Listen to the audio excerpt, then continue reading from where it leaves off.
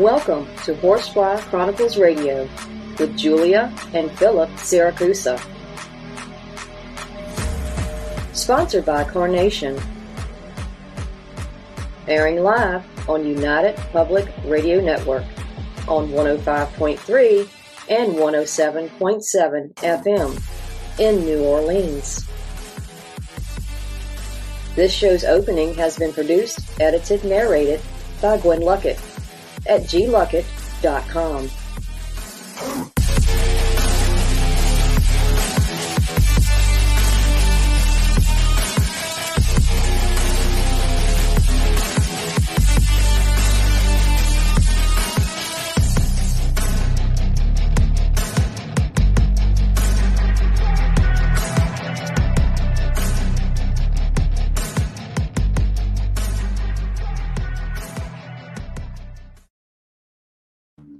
Hello, everyone, and welcome to Horsefly Chronicles Radio with myself, Julia Siracusa, and Philip Siracusa. We are broadcasting live from the United Public Radio Network on 105.3 FM and 107.7 FM from New Orleans. We are fully sponsored by Carnation, so we want to thank them for their sponsorship. We love them. Thank you so much. You'll have to do a few things in order to participate and chat. Go to our YouTube page, UFO Paranormal Radio. Go to all of our Facebook stations, UFO Paranormal Radio Network, UFO Undercover with Joe Montaldo, News on the Flip Side, Horsefly Chronicles Radio, SoundCloud, Palm Beach, all of those platforms. So tonight, guys, we have some amazing guests. So let's welcome them all to the show. Please welcome to the show the co-authors of the Near-Death Institute, NDI, supporting and empowering NDEs. Phil is also a co-author on this book. This book is to be released on March 21st. Their mission is to guide everyone on a spiritual journey to what it is like to experience a near-death experience. And they are putting all of their experiences into a book. So you can pre-order this book with all of these amazing authors on neardeathinstitute.com. So please welcome them all to the show. Hey. Hi. Welcome. Hello. Thank you for having us. Okay, so we have a big crowd here tonight. And one thing that fascinates me, my own experience, and then other people around the world come forward with near-death experiences, and we all have that question: what happens when it's over?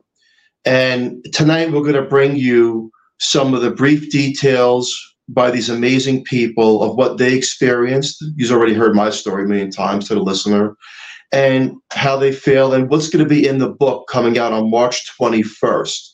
So we want to start out with Amira, who started the whole project. Amira, tell us a bit about your background and how you came up with this idea. So I got into near-death experiences and the stories and writing on the stories 10 years ago. So my grandfather had passed away, and I went into a very deep depression. And what actually helped me to, heal from it was a near-death experience book. And so since then, I've been ghostwriting near-death experiences and helping people who've had NDEs self-publish their own books. And a few months ago, I was very much interested in doing a co-author book with many authors instead of, just one. And so I reached out to all of you guys, and here we are. Wow. And what's some of the details that you can give the audience that they're going to get into this book, like some of the takeaways? Yeah. So there's been so many different experiences from all the authors. As you know, some of them, had complications during surgery. Some of them were very sick. Some had car accidents. Some, one of them was struck by lightning. So, it's just the different ways in which they've died, which was really interesting for me to learn about. And then also the different types of experience they've had. Many of them have had, the life review. Some haven't had the life review. Some have seen loved ones. Some haven't. Some have seen, golden clouds. Some have seen ascended masters, met their guides. So there's so many different experiences. And what I love most about it is the diversity and how it represents every person's experience can be different, and that we shouldn't really look at it being one specific way, but being open to however it may manifest for you, and knowing that no matter what manifests, there's always love on the other side. There's always a lot of unconditional love and acceptance, which is what we all want. So that's what I'm mostly excited about. I love it. I love it. Megan, welcome. Tell us about yourself and a briefing of what happened to you.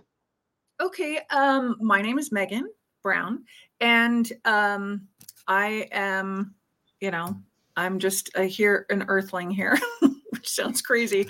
But now that I've been raised Roman Catholic and was an atheist for 18 years, and then I had my third near-death experience where I spent 5 days in heaven, now it makes a lot of sense to me why I say that. So I spent 5 days in heaven. I met God. I met Ascended Masters. I had my life review. I went to a concert that was fantastic. Freddie Mercury, Terry Kath, Marvin Gaye, to name a few, for the Queen Band, and a lot of other things that happened there. Oh, wow. This was in heaven? Yes. So Wouldn't wait, that be heaven Wow. for you? I mean, I'm the Queen fan. I get it. So that's heaven for me, but wait, I have to touch something here. You were an atheist for, you said 18 years? 18 years, yeah. Amazing. Amazing. Yeah. And then that happened to you, and it kind of just changed everything. It did. Yes, it absolutely did. I was an atheist because when I was young, I got raped. And I remember I thought, having grown up Roman Catholic, I thought, if there's a God, this wouldn't have happened. There's no way. My life couldn't get any worse. And it did at that time. And so I thought, okay, yeah, save it. Everybody save it. I quit going to church. When I was with my grandmother, I'd make her happy, show up, but it was just to make my grandmother happy. And then I just kind of went on my own way thinking, and I remember I was just talking to a friend of mine about this. I said, I used to think after that experience that if there was a God, he would have to prove it to me. There would have to be proof. And oh, did I ever get proof? I got a lot of proof. So that was great. I got my proof. Wow. I just got And, a question I have for you, are you afraid of death now? No, I'm not. There's nothing to fear, and we don't die. All we do is our soul leaves to go to, it's like we just transition to the other planet. And so we're just on that planet instead. And we're still in our human bodies that we leave from on this planet. And you see everybody the same, and everybody becomes younger. And with regard to children, I mean, I saw children in heaven, but I don't know what the cutoff is. If it's 18 and under, they don't change the age, and they get older there, or I don't remember that part, but I do remember that everybody looked as though they were 30 again, which was really neat. To be young forever. Awesome. I love it. And Elle, tell us about yourself. Well, I was living kind of a irregular life before everything happened. I feel like part of mine was manifestation because I was a single mom. I was so tired and just frustrated and just really wanted an opportunity to take a break. And I would pray about it. And I said, God, I just want to take a break and just have not have any responsibilities for a while.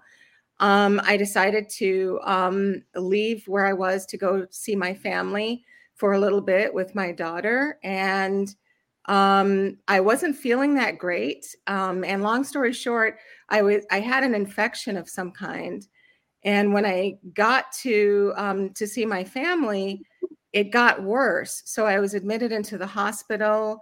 I was treated. I was starting to get better.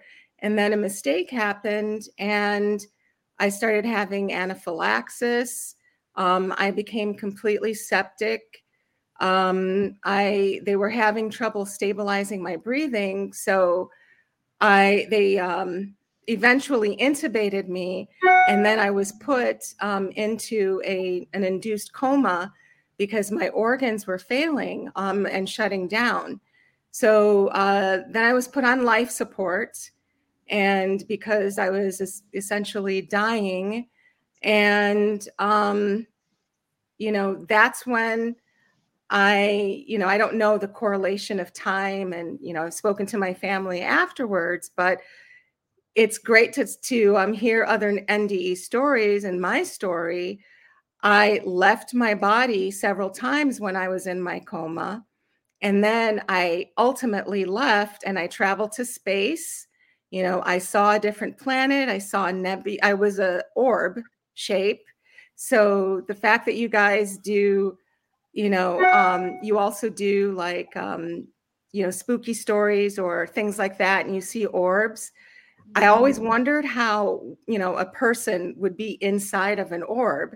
And what I experienced was my entire consciousness and body was inside of that orb. I had 3 guides on the other side, and one of them looked like my daughter. And I think that guide was to keep me anchored and keep me motivated to stay here. But they gave me a lot of instruction and answered questions that I had before I had my NDE, things about the world, things about, what's going on and why things are so corrupt and why things are the way that they are. They also taught me about consciousness and the fact that all living things are consciousness. And I kept on hearing merge with the tree and merge with this and merge with that. So I actually went into different life forms, like a lily, a fish, and then also merged with a tree. And I was able to experience what it was like to be them, not to pretend to be them, but what they actually were and how their consciousness actually works. And so, the other things that I saw were through the Akashic records, where I was told, certain things were going to happen, and, what to do with myself and what people need to do in order to kind of be prepared for some of those things. And ultimately, what I believe is the time that I was not going to come back, or I guess, was the time where I was going to transition forever, based on my conversations with my family afterward and what was going on in the waking world. I don't like to call it reality because you know how that is. This is honestly not that real here. But I was in a room and everything went very still and quiet. And it was a little bit dark. And then my guide said, reach out your left hand. And I did. And a silver sphere appeared. And then once that happened, Jesus in a light body form appeared and said, I love you. Everything's going to be okay. And then a light panned around the room that made a tunnel shape. And when that tunnel shape appeared, I felt just a sense of like ambivalence and a sense of just being really peaceful and just whatever happens, happens, even though prior to that, I was kind of, I wanted to see my daughter. And so after that happened, the light retracted back. And then that was the last thing that I remembered. Now, in the waking world, my family said that I was crashing. And all of a sudden, I started breathing again. And they were all shocked because my doctors gave me a less than 1% survival rate. So they had brought up, an oscillator from the basement and hooked me up to that. And then from there, I began to stabilize more and more. That's truly amazing. And thank God you're here. Wow. It leaves you speechless. And then I would ask you the same question. Are you afraid of death? No, I'm not afraid of death, but I am FOMO, the fear of missing out, because my daughter, my daughter is 20, and I just want to see everything that she's going to do and that she is doing. So I have more the fear of missing out, but not the fear of death. Fascinating. Fascinating. And we have, let's see here, Sharon. Yes. Hello. Yes. Tell us Thank you. about your near-death experience. Of course. This is the second near-death experience I had in 2001. And a little bit about my background. I was also raised Roman Catholic. I was not a good Catholic. My parents were not good Catholics. And so I didn't, I didn't abide by the Catholic teachings. It didn't resonate with me about the judgment and things like that. I didn't enjoy church or anything. So my experience was contrary to what I would have expected in a near-death experience. It was 2001. Some friends and I went inner tubing down the Guadalupe River in New Braunfels, Texas. And when we went to get off the river to go back to our cars after a really great day, the bus was full. The shuttle bus was full. And so I got on the bus. Our group got on the bus, and I was up against the back door of the bus. It was a little small bus, one of those little school buses, and it was pulling a trailer that had our inner tubes and our ice chests in it. And as the bus driver was driving, which was just a couple miles from where they picked us up on the river, the back door flew open and I fell out of the bus and fell underneath the trailer that they were pulling. I bounced off the trailer hitch, I bounced onto the pavement, and then bounced underneath the tires. And at that point, one of the tires ran over my head and my neck. And that's when I popped out of my body. And I was, I knew that it was going to happen because I screamed in my head, "Stop, you're killing me," as loud as I could, because I knew that in the next second that that was going to happen. And so when I popped out of my body and through the head, I was looking down on the scene and I saw my body in the road, and I didn't feel upset at all. I actually felt detached from my body. And my first thought was, okay, well, I died. I've done this before. Here I am again. That life is finished. This is how I ended my life, how I died in this lifetime. And then I felt bad for my friends because we had such an amazing day. And I remember thinking, gosh, this is really going to ruin their day. It was a girlfriend's birthday. I'm like, oh, she's not going to be able to celebrate her birthday. Oh, that's sad, that kind of thing. But it didn't make me want to go back. And I thought about my family, and I realized they were going to be okay. I was shown that they would be okay. I had that awareness. And then I felt movement behind me, and I turned around, and it was my stepfather, who had died a couple of years earlier, who I was really close to. He basically raised my sister and I. And he told me, and when I turned around, I saw him, and it was really good to see him. And he told me it wasn't my time. And I said, but I want to stay with you. And we had that conversation. And then a tunnel started to open up to my right. And I looked at it, and I saw my ancestors, my relatives that I knew on here in this world, and also ancestors that I didn't know or wouldn't have remembered in this world, but that I knew being my ancestors. I recognized them. Mm-hmm. And I was started to be drawn to the tunnel, and there was another tunnel portal that opened beyond this tunnel, and it was golden white. It was gorgeous and huge. It was like the sun. And my attention was brought to that tunnel. And as I was looking at that tunnel, I saw a figure come out of the tunnel, moving toward me out of the tunnel, a light figure. And I recognized him. As he came closer to me, I recognized him as Jesus, who I call Yeshua. And yeah, and I knew him, and I'm like, oh my gosh, I know you, and I've missed you terribly. And I flew to him, and he was very physical. he told me also that it's not your time. And I said, but I want to stay with you. I want to be with you. I was so happy. Joy doesn't describe it, to see him. And I remember his laughter. He chuckled and said, I know, type of thing. It was telepathic. And while we were communicating, he enveloped me in light, and I was filled with his light. And I believe that's what healed my body afterwards, why my body wasn't as damaged as it could have been.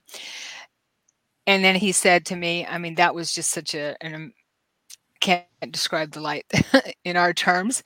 But after that, after I came back, I also want to describe his eyes the way I remember them saw them and have seen since then, is they were blue. To me, they were blue. People have asked me what his eyes looked like, and to me, they were blue, and they held the universe, the universe within them. And he was also reflecting my soul back to him.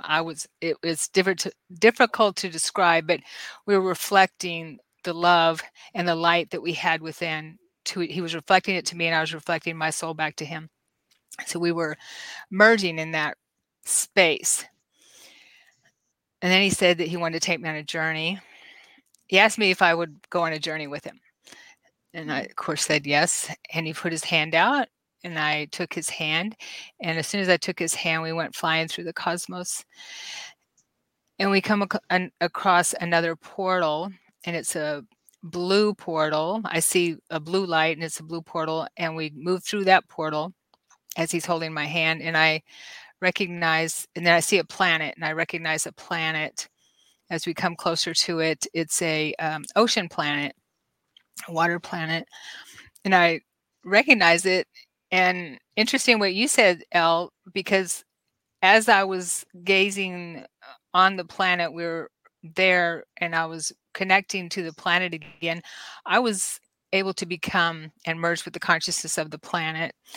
I was actually aware of that the planet was my body, and I had so much love and caring for every being on my body on that planet, and I could bring my awareness back and forth to the smallest being, cell or amoeba on that planet, up to being the consciousness of the planet. It felt like a mother energy as I was merging. And after that experience, we dove down into the planet, the ocean, and I was reunited with a family there that I recognized as a family. And that I don't know how long that lasted. It felt like I had never left. Yeah, and I realized that I have children there, a family, a mate. I was reunited with my parents, with my ancestors, with my soul group on that planet, and wow. The communication. Yeah, the communication afterwards, Yeshua, he let me know that once my mission on Earth was finished, that I could remember or move my focus to that planet and have that experience there. But Earth was, I still had a mission I hadn't finished on Earth yet. And then once I agreed, I said, okay, I agree. I mean, there's, of course, with all of our experiences, so much more, but I agree. But you have to promise that I will know that you were walking beside me every minute of the day, and I know you tangibly in my life. And then I'm back in my body as soon as I agreed, and he agreed. We had that agreement. I made a deal with him. Yes. That's fascinating, right, Joel? Yeah, I mean, it's so incredible that everyone has like a different story, but it kind of like is the same story but a different story. It's Forbidden history, grisly ghosts, monstrous cryptids, and harrowing folklore dominate Japan's history and culture. Mysterious Japan is a bi-weekly podcast presenting these spine-chilling horror stories, urban legends, and unbelievable histories in a campfire story format. Many of these tales have never been presented in English before. Our journey takes place where dark history and supernatural folklore collide. Mysterious Japan is produced, written and translated by recognized Japan expert Dr. Heath Havey. Season 1 relates the unbelievable legends and ghost stories from the so-called suicide forest. Listen to Mysterious Japan for free on Spotify, iHeartRadio, or wherever you listen to podcasts. Learn more at our website at themysteriousjapan.com and be transported by unbelievable stories where the lines between reality and folklore become blurred in the shadowlands of Japan. Once again, that's themysteriousjapan.com. It's fascinating. But my question is, when you guys came back into your bodies and you told your families these stories, did they believe you? Yeah, I would say that they did believe. They didn't understand it all because kind of like Sharon and Megan's family, I had a mixture of majority religious and one atheist, and then some others that were in between.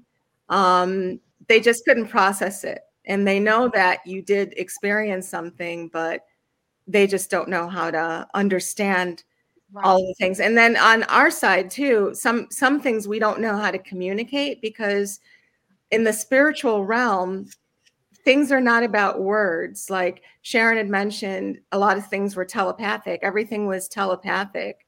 So a lot of things are about feeling and energy, and it's hard to communicate that in human words. Yeah, absolutely. Yeah, perfect. I think that's amazing. One thing that Sharon had said that I got the chills is she said that there was another family, a past family, that she was brought to.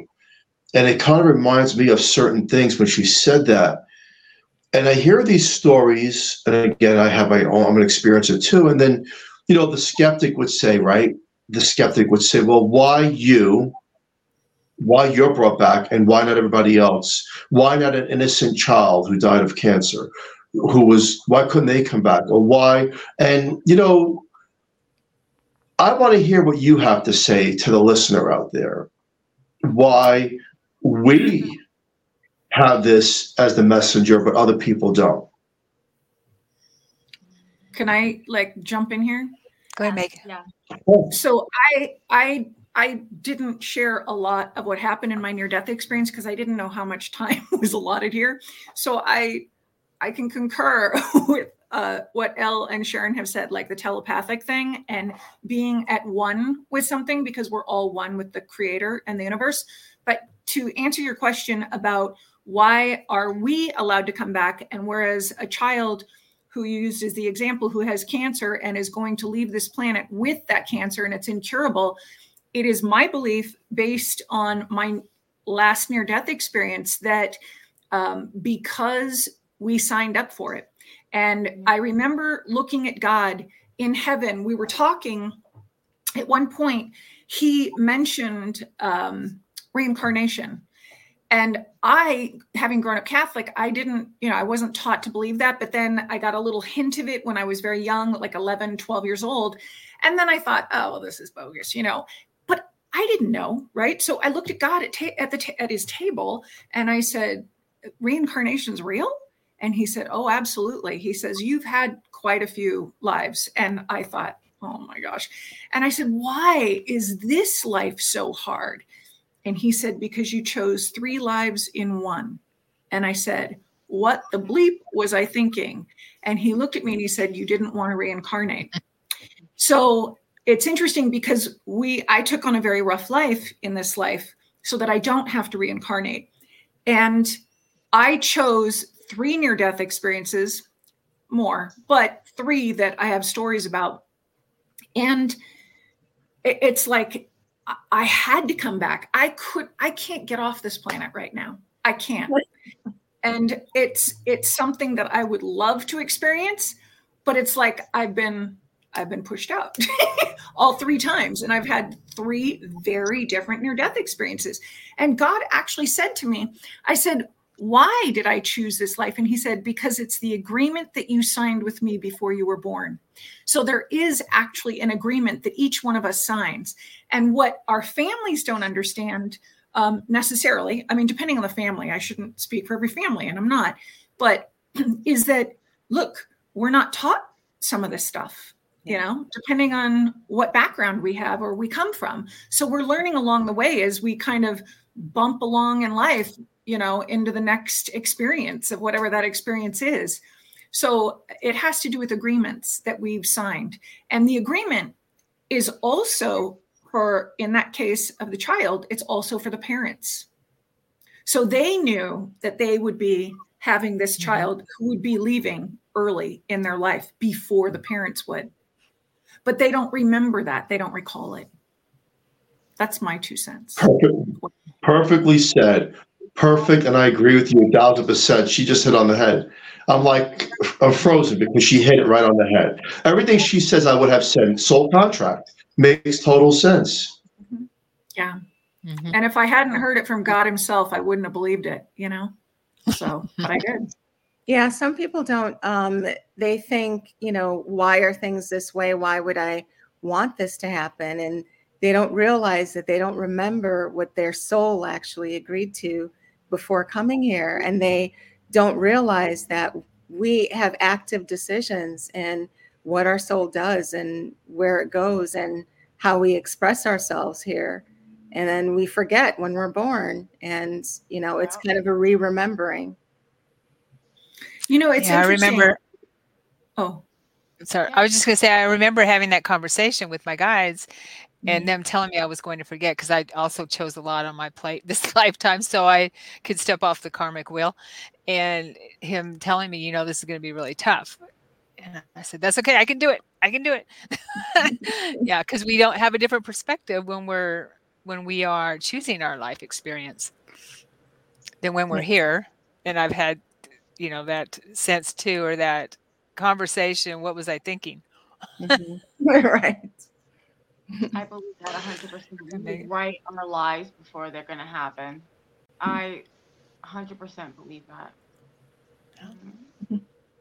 I want to ask this question that, again, you know, I play both roles, even though I'm an experienced. The skeptic would say, well, all of you were under medication, and the medication releases DMT, which makes you hallucinate into the state. Now, I already combated that with myself and my own NDE, but Amira, whoever wants to take that, and let's go around. How would you say to the listener that it's not a chemical reaction that you're hallucinating from a near-death experience, that was actually another place of existence?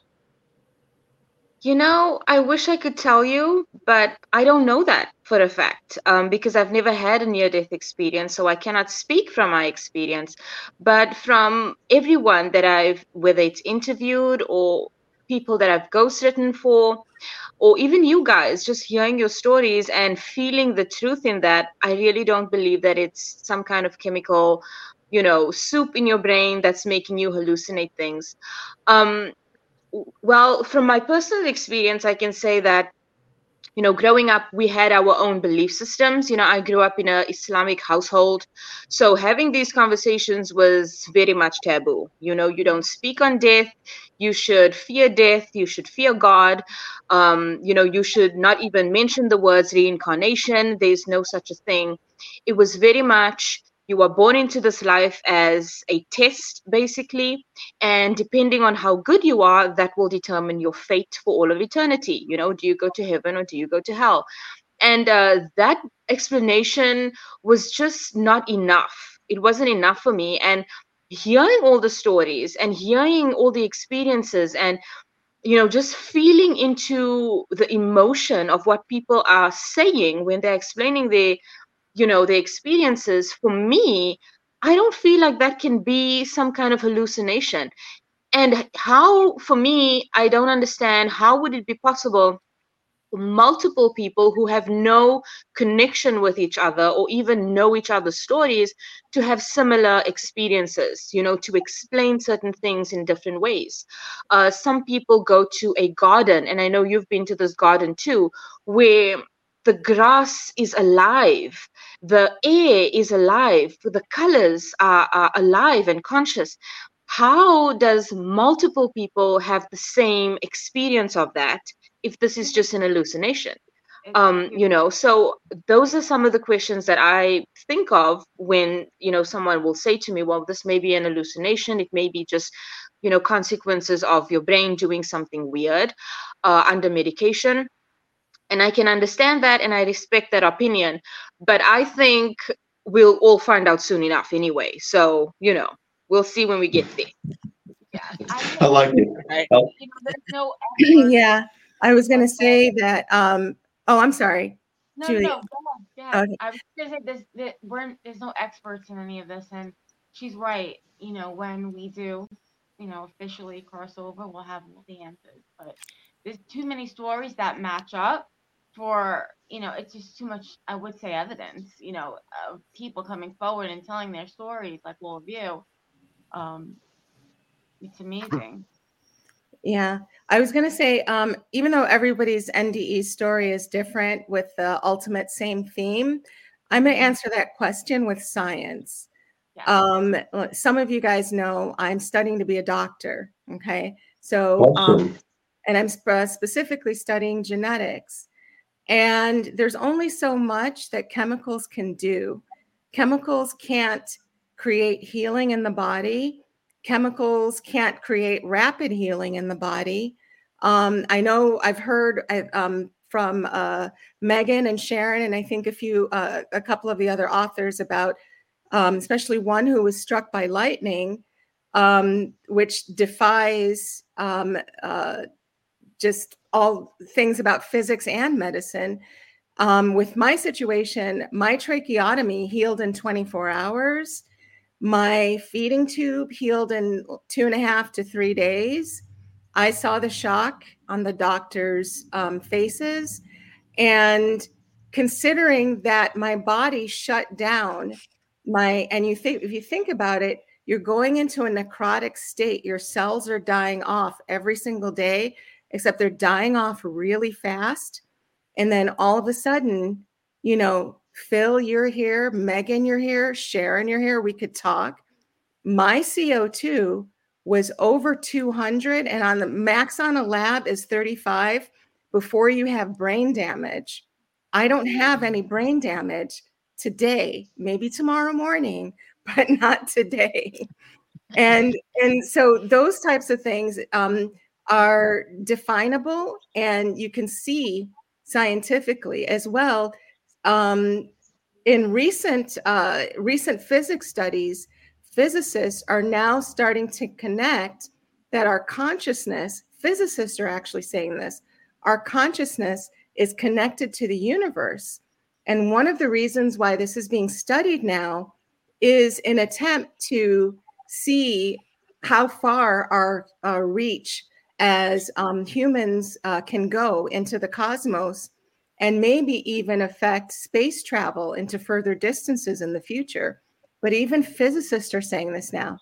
So there's only so much chemicals and DMT can do, and they can't do a lot of those things. I'd like to add something here. There was something, Julia, you said that just made me think of this, but then Elle, you just said, I'd like to bring the scientific point in here. And God actually, one of the things that he ordered me to do when I came back was to write a book. And in the book, he said, you're going to marry science with religion. And I thought, okay, I've never written a book before, and I'm not a scientist, and I'm not religious. So how's that going to work? And he said, you'll figure it out. And at another point, when I was standing talking to God, I was sitting talking with Mozart and Bach about how life is going to be changing for the world, the collective as a whole. And then God appeared, like he can do. And he asked me to step forward. And he told me that he asked me the question, what have you been learning? And I explained to him, and he said, okay, you've been listening. And I said, God, I can't go back. I said, I'm in kidney failure.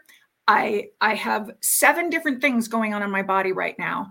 I had less than a 10% chance of living, and my organs shut down. And he looks at me and he goes, it's called a miracle, Megan.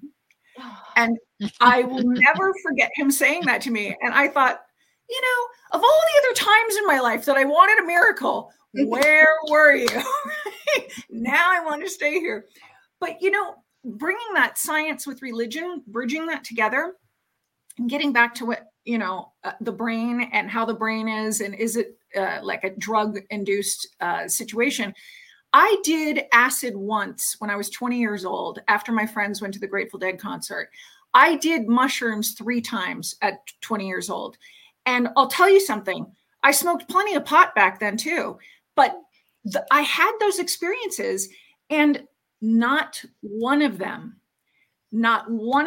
is like a near-death experience. And I'll tell you why. If I can be, when you're, I don't know, I couldn't remember anything, you know, after those experiences, but to remember a lot of stuff, the majority of the stuff, to remember it and come back and tell the story over and over and over again. Okay.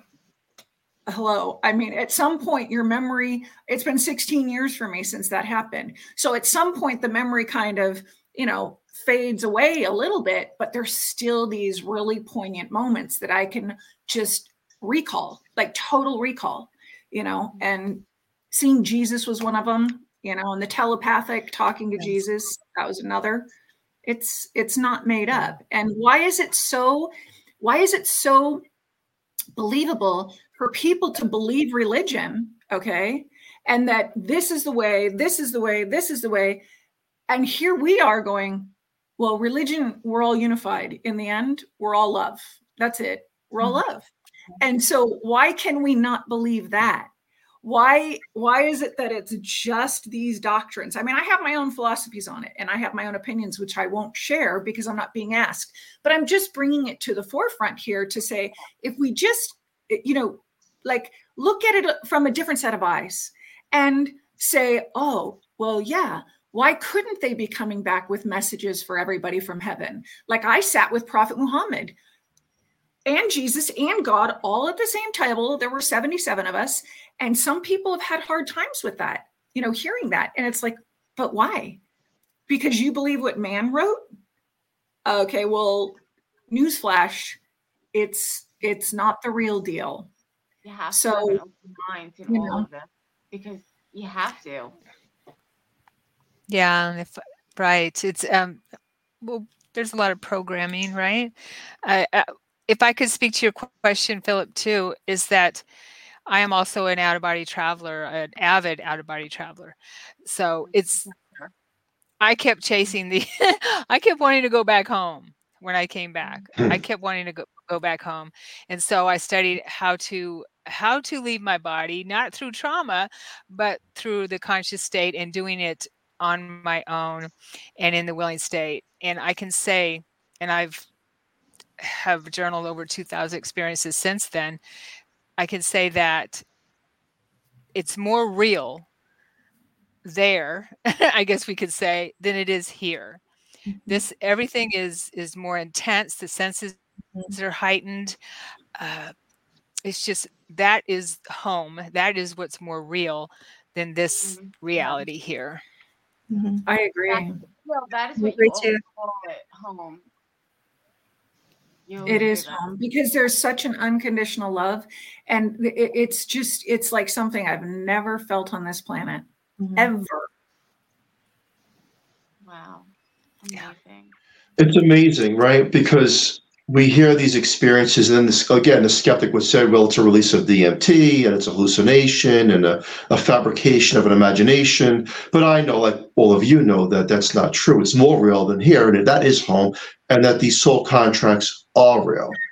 And then I don't disrespect anyone's religion or beliefs, but as well, someone who does not believe in near-death experience would say, well, in religion, especially Catholic religion, or that's how I grew up, it says verbatim, you cannot communicate with not only the dead, but you cannot enter God's kingdom.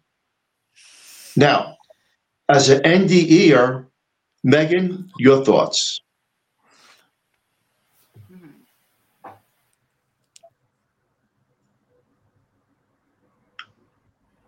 Did you hear us? I don't think she's coming through. She might have been freezing a little bit. So let's transfer to Elle. What's your thoughts on that? Well, I'm not Catholic, but I had this discussion with somebody about those words, entering the kingdom of God. And what I experienced and information I got from my guides is that the kingdom of heaven, the kingdom in general, is the universe that lives within you and how we're connected to the universe and to God. That is the actual kingdom. I think doctrines interpret it as like this place where there's a throne, people are sitting there that are ordained. They have a tendency to translate things into what they would be here when they're actually completely different. So the kingdom is actually the universe that lives within you. And we're kind of a universe within a universe ourselves. And we're consciously connected to God, the source, and that's the actual kingdom. Wow, perfectly said. Absolutely. Sharon, and what's your take on that? Sharon? Oh, I don't think they can hear us. Okay, sorry. I was muted. Thank you. Oh, okay. I sat in teaching in my classroom, in my room, every day, every evening after my near-death experience with Yeshua, teaching me and helping me remember. And I went through my life review then, and he taught me that everything is within us, the kingdom is within us, and that we are. Okay, I'm still here. Yeah, and we everything is within us. When we go out of body at night, we're actually going within. We're not, that's a misnomer. We're not really going out of our body. We're going within. It's all within us. And I do believe that his teachings were and what he shared with me, our communication is that they were misunderstood, perhaps on purpose or not on purpose, who knows, but that's what he taught us, and that we are love, and that the kingdom is within. We have everything we need within us. Yeah, and I'm going to reference. Oh, sorry. Go ahead. No, go ahead. I said I agree. Yeah, I was going to reference the Bible really quickly. Another thing that the Bible says is to become like little children in order to enter the kingdom. So what do children do? They come in through a womb. Then when they enter and they start understanding their surroundings, they start asking a lot of questions. When you're not asking those questions with a childlike spirit, when you're not seeking out answers, and when you're not experiencing a sense of wonderment, then you're stepping further away from where that kingdom is that's within you. So that's why it's important to constantly have that, because that helps to connect you to the kingdom. I agree. Yeah, I definitely agree with that. Okay, so Megan's in and out. That's okay. Amira, the skeptic, or someone would say, well, is there only a heaven or a place of happiness? Is there a dark side, in your opinion? And then we're going to go around again. I know that you didn't have the NDE, but in an opinion, do you think there's a hell? Yeah, so I think, I grew up believing that there was a hell, because that's what I was told, and that was what I was taught in my, religious schools and, family and stories that I've been told. So I grew up with that belief that there is a hell. And I've heard some near-death experience stories where they did have hellish experiences. However, my opinion is that there is only love and unconditional love. And then there is also I don't know how to say this, but kind of like an absence of that. So there's love and unconditional love and all that is, and then there's an absence of that. So it's not that there's a specific hell, in my opinion, where people go and, burn for all eternity. But I do believe that they create their own experiences, including a near-death experience that's hellish, with their own belief systems and their own consciousness and their own thoughts. So yes, I think you can have a hellish experience, but I don't think that hell in itself exists there for people to just, walk in and just, have that experience. I think you need to create it with your belief system, and that's how you'll experience it. Again, in my opinion. Who wants to take on that question?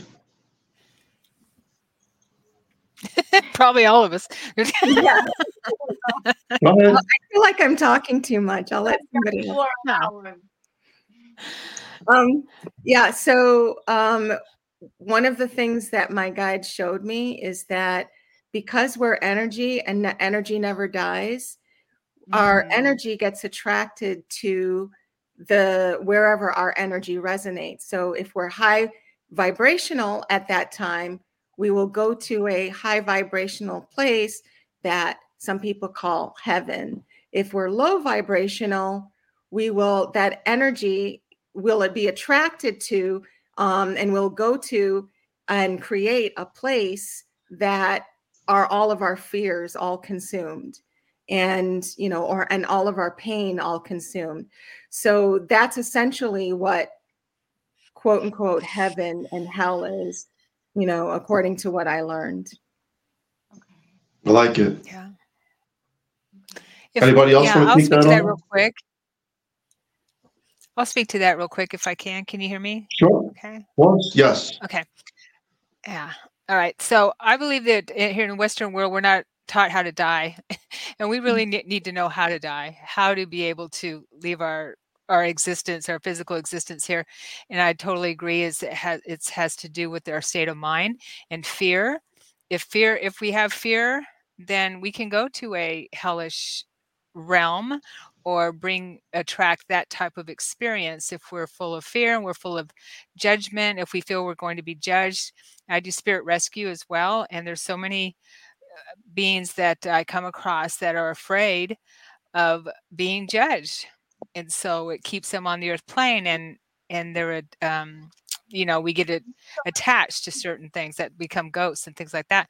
So if we know how to die, and we know to lift our frequency, and we know that we are eternal, and this is just another experience, and that it's just an easy transition from one who was it that said it, from one world into another, then it's a lot easier. And it's really important for us to have that in our mind state, even if we die suddenly, to know that how to die, that this is just another transition. It's not, there is no death. We don't die. We're just moving into another realm of love, as long as we allow it and we're aware of it. Wow, I like that explanation. We have someone that joins us. What is your name? I'm Susan Walter. I'm sorry I didn't join you earlier. I had my internet was down, but it's back up now. That's okay. We have a few more minutes to the show, so just tell us a little bit about yourself, if you can. Where do I start? I had near-death experiences. I've had two at the very young ages, at 4 and 6, and where I had to have life-saving surgeries. I'm sorry, my cat's being rather insistent right behind me on my chair, wanting some attention. But from those near-death experiences, where I was introduced to 3 of my own personal angels, after that experience, I was able to just see them all the time, and they've always been with me ever since then. And then later in 1997, they started showing me not just my own angels, but everyone else's as well. And I've been doing angel portraits ever since then, and for people. And then I also do other kinds of spiritual art as well. And I don't think I would have done any of this without those experiences and that introduction to the spirit world, and to realize that there is so much more to our world than what we see with our physical eyes. Wow.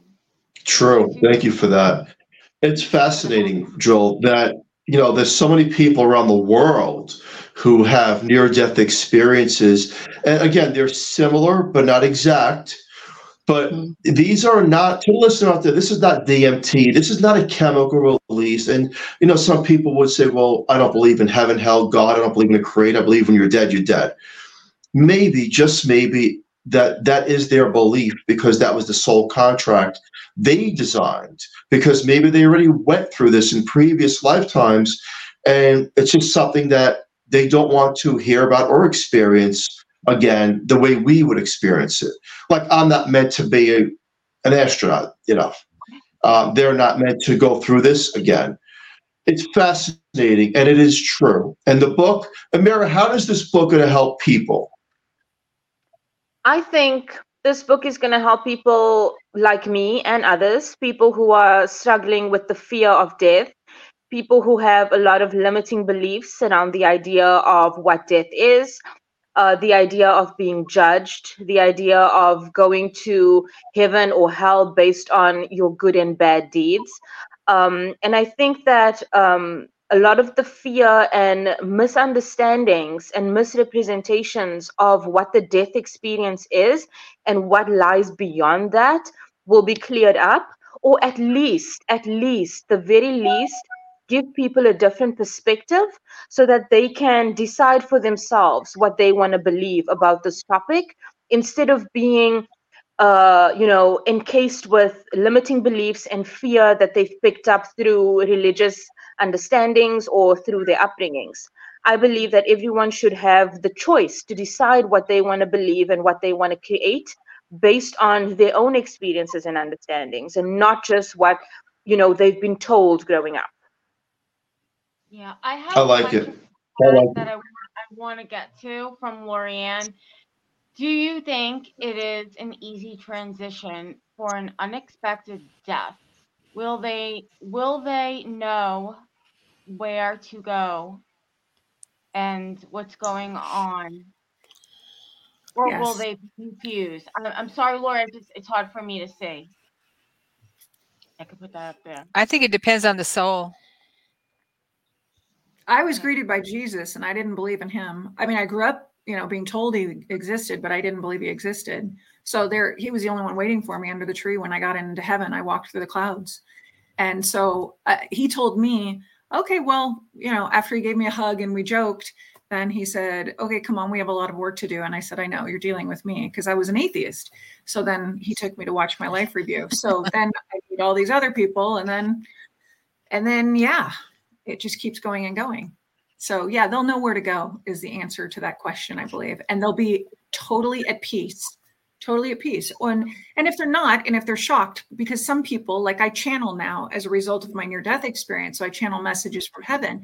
And some people who do go over are not at peace or are shocked. And so they are soothed by their guides when they get there. But then that also gets into the whole ghost thing, which is a whole other thing. So, yeah. Well, thank you for answering that. That's a great question. Anybody else want to take that on? I was going to say that. I'm sorry. Go ahead. Go ahead. I put the question up there. Oh, okay.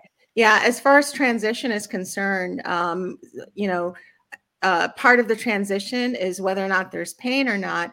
And when you're actually transitioning, you don't feel any pain. So that part of the transition is easy. And yeah, the same thing in regards to what Megan said. The only reason why a soul gets confused is when usually has to do with stubbornness, ego, or inability to expand their mind. And when that happens, sometimes, then you have ghosts. So, those are some of the things that happen. Yeah. This has been a fascinating show. Yeah. I mean, Nice. I'm sorry, it goes by so fast. And Susan, if you want to join us on our next show, because we were doing a part 2 with the other authors, I think it's February 26th, right? So Yes. if you want to join us on that day to, talk about more about your story, you're welcome to.